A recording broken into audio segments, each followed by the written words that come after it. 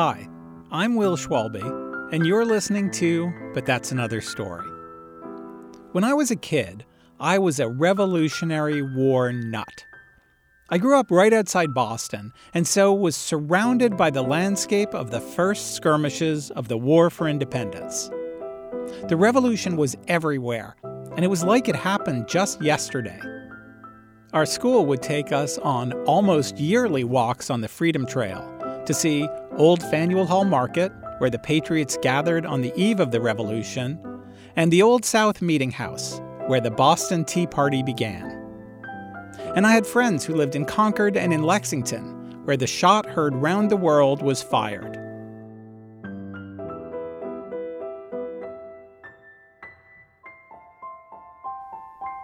I also read every book I could lay my hands on that covered this period.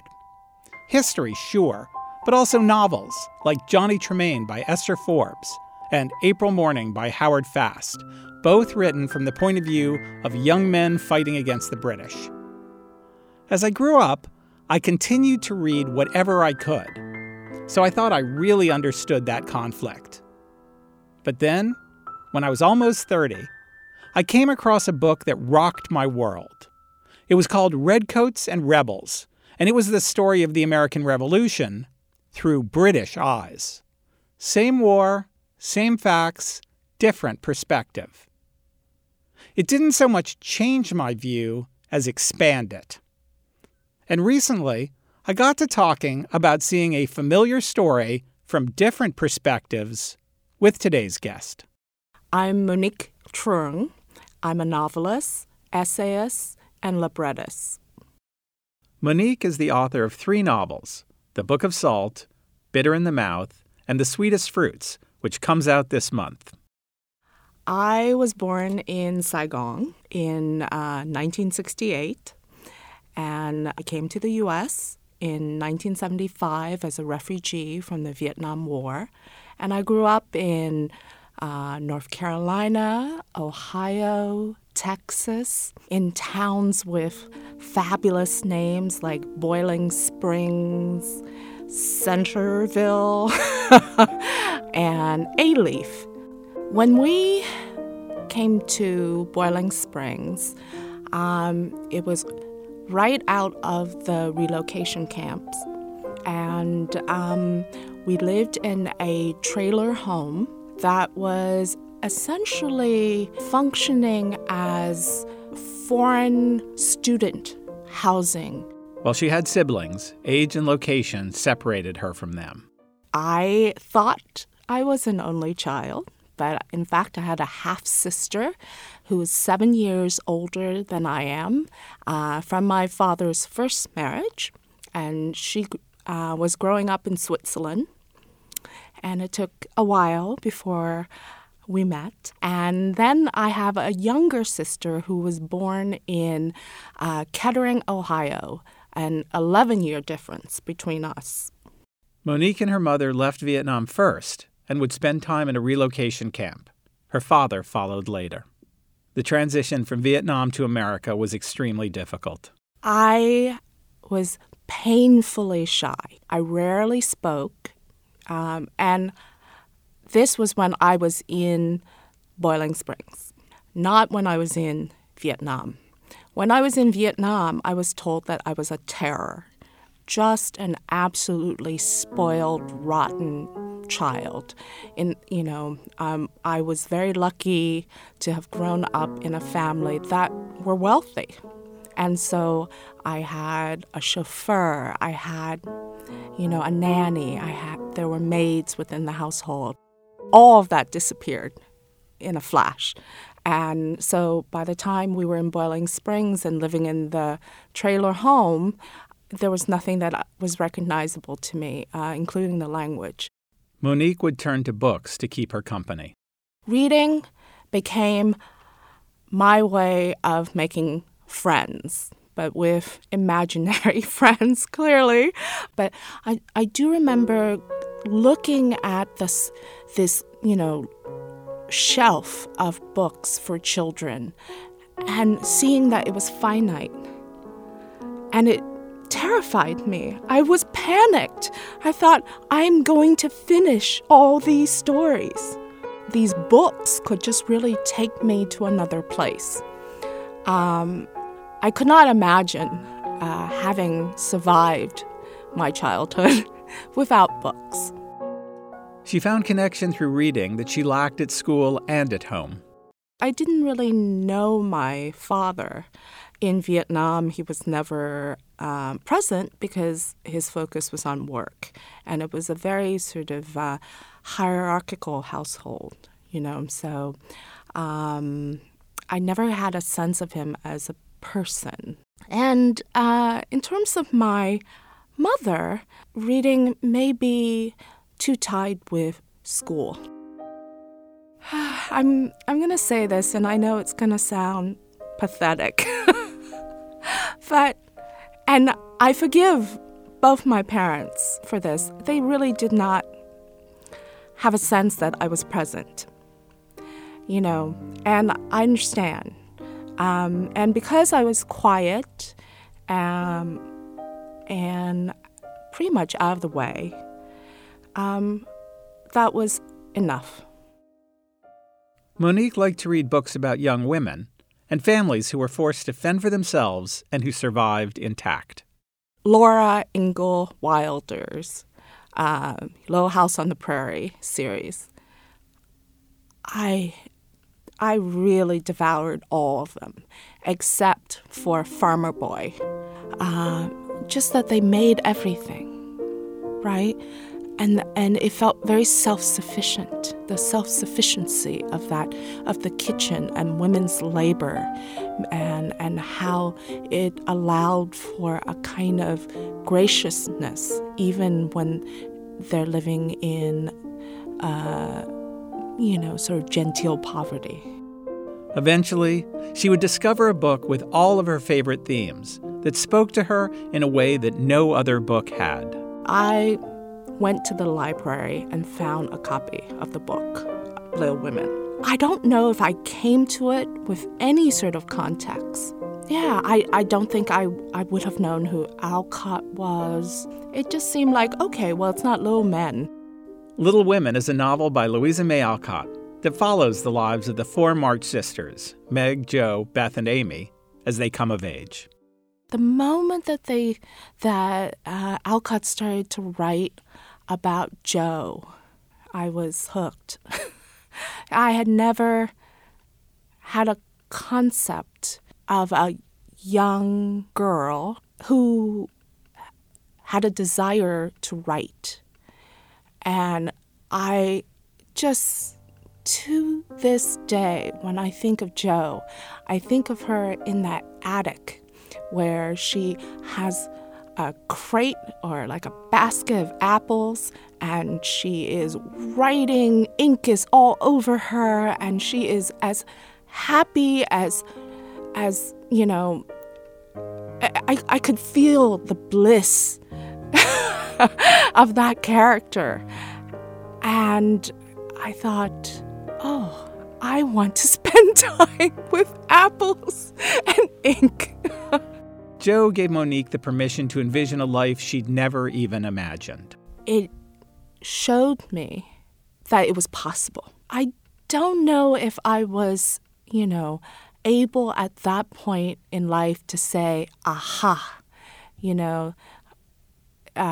it wasn't so clear like that, but it did communicate to me, as I was saying, the bliss of it and the alone, but not lonely aspect of writing.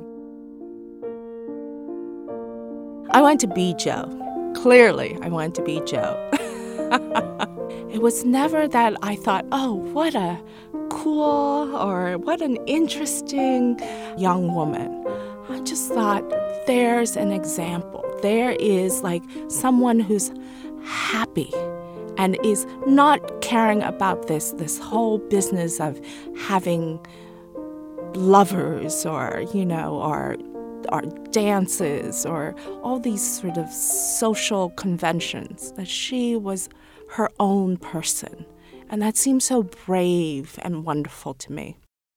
Still, Monique found the edition that she took out from the library kept her from identifying fully with the characters.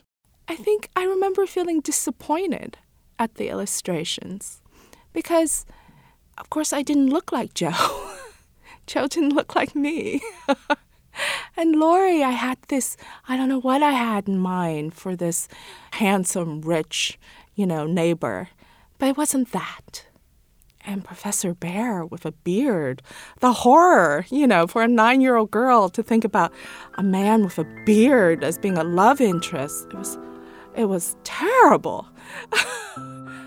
When we come back from the break, Monique revisits Little Women and tries to fashion for herself a life inspired by Joe.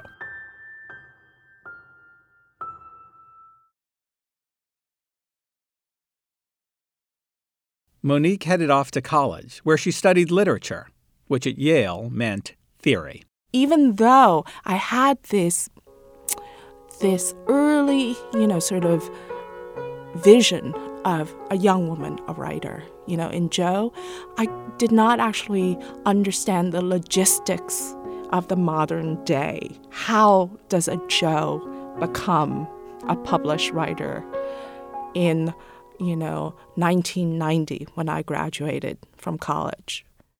Before she could answer this question for herself, she went down a different path.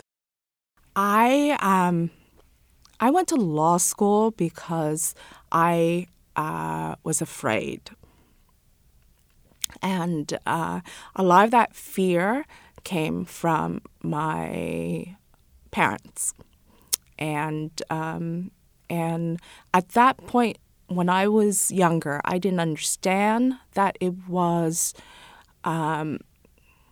fear. But another kind of fear would catch up with her soon enough. I was working as a lawyer in a law firm that I now often will forget, I think willfully, the name of. But I do remember its joke name. And may I tell you what the joke name is? Huge Cupboard of Greed, which is apropos.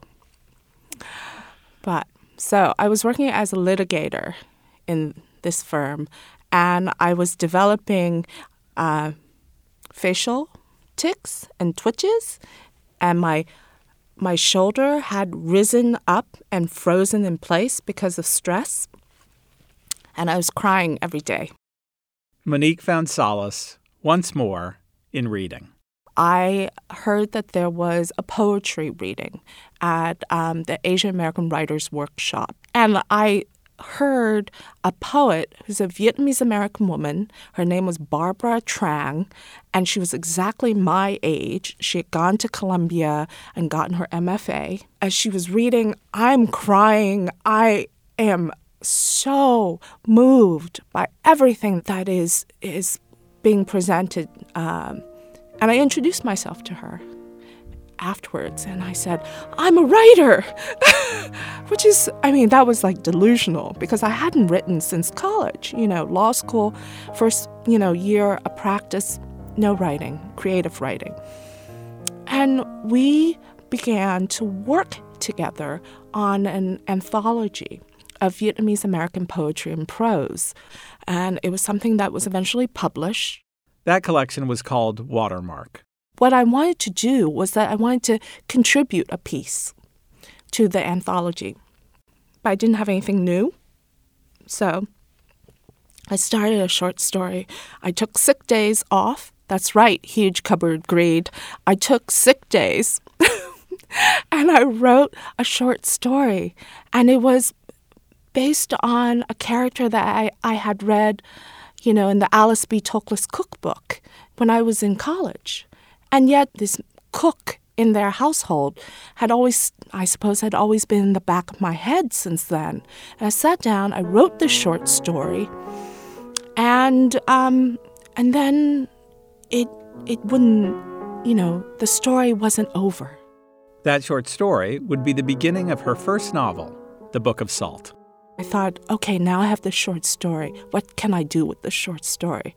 I will apply for fellowships. I will apply for residencies. And then it became more of the texts start to appear, then I found a literary agent.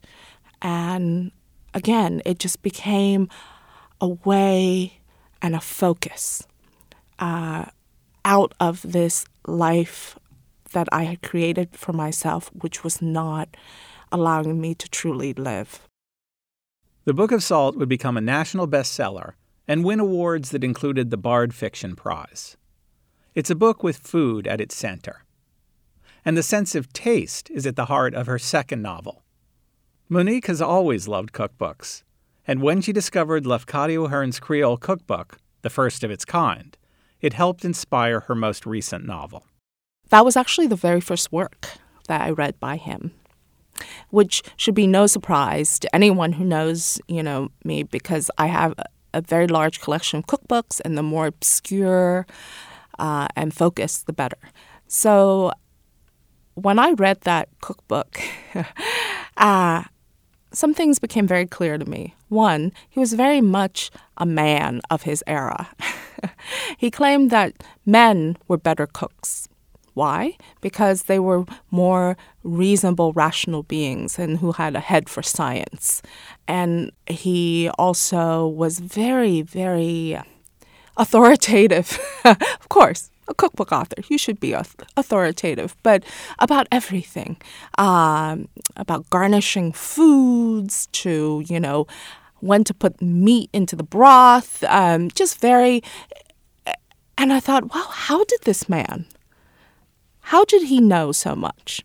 The more she read about Lafcadio Hearn, the more she started to see parallels with her own life. Hearn had moments in his life early on where he was very poor, and he was very hungry. And once I had that piece of information about him, it made me look at his project of writing about food differently. It made me more empathetic. I identify with him in the sense that we are both have lived very far from where we were born. And we are both travelers. And the traveling is not necessarily pleasure, tourism kind of travel. It's about searching for that sense of home, which is very different from home itself. She eventually came to see him and his life's work in a different light. What he really wanted to find was a family, because he did not grow up with his father or his mother. And that really shaped his sort of feeling of loneliness in the world, and why he, I think, gravitated to people who lived at the margins of society. I think I too am still searching and still always drawn to those places in society as well. The voices that are not heard. And the women in Hearn's life, I think, are very much that. They are present in the biographies about him, certainly. That's how I came to them. But they were present in a very diminished way, was my sense. She realized how important it was to present these other versions of Lafcadio Hearn's story, and to give these women and other voices their due. I think you need more than one Alcott. You need more than one Little Women, right?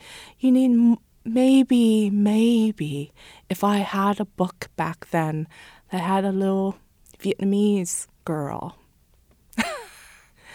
that would have also helped me to feel a little bit more at home in the world. Monique revisits Little Women every year. When I reread Little Women, it really has to do with when I am feeling the lowest.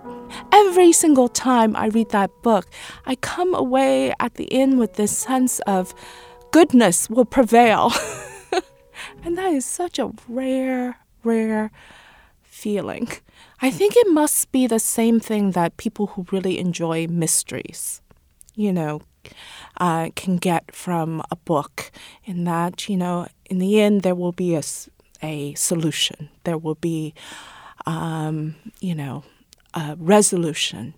And for me, that's how Little Women feels, that these women, these girls rather, in the beginning, they have different paths in life. They find happiness in different ways, but ultimately it is found. Each time, she's reminded of the lessons that the March sisters taught her. I think it's incredibly important that boys, girls, children who are defining themselves not in a binary way read this novel, because it is, again, back to this idea of goodness. And there are so many examples of that, of good work, of charity, of family. Monique holds the image of Jo, surrounded by apples and ink, close. I still adore Jo. No question about that. I am certainly like Jo in the sense that I live in genteel poverty. I'm doing what I love. I have found the partner in life that supports my writing.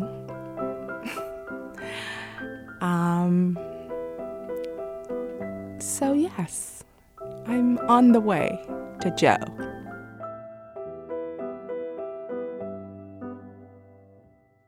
But That's Another Story is produced by Christy Westgard. Thanks to Monique Trung and Paul Slovak. If you'd like to learn more about the books we've mentioned in this week's episode, you can find out more in our show notes. You can also find a transcript of this episode and past ones on LitHub. If you've been enjoying the show, please be sure to rate and review on iTunes. It really helps others discover the program. And subscribe for free on Apple Podcasts, Stitcher, or wherever you listen. If there's a book that changed your life, we want to hear about it. Send us an email at anotherstory@macmillan.com. I'm Will Schwalbe. Thanks so much for listening.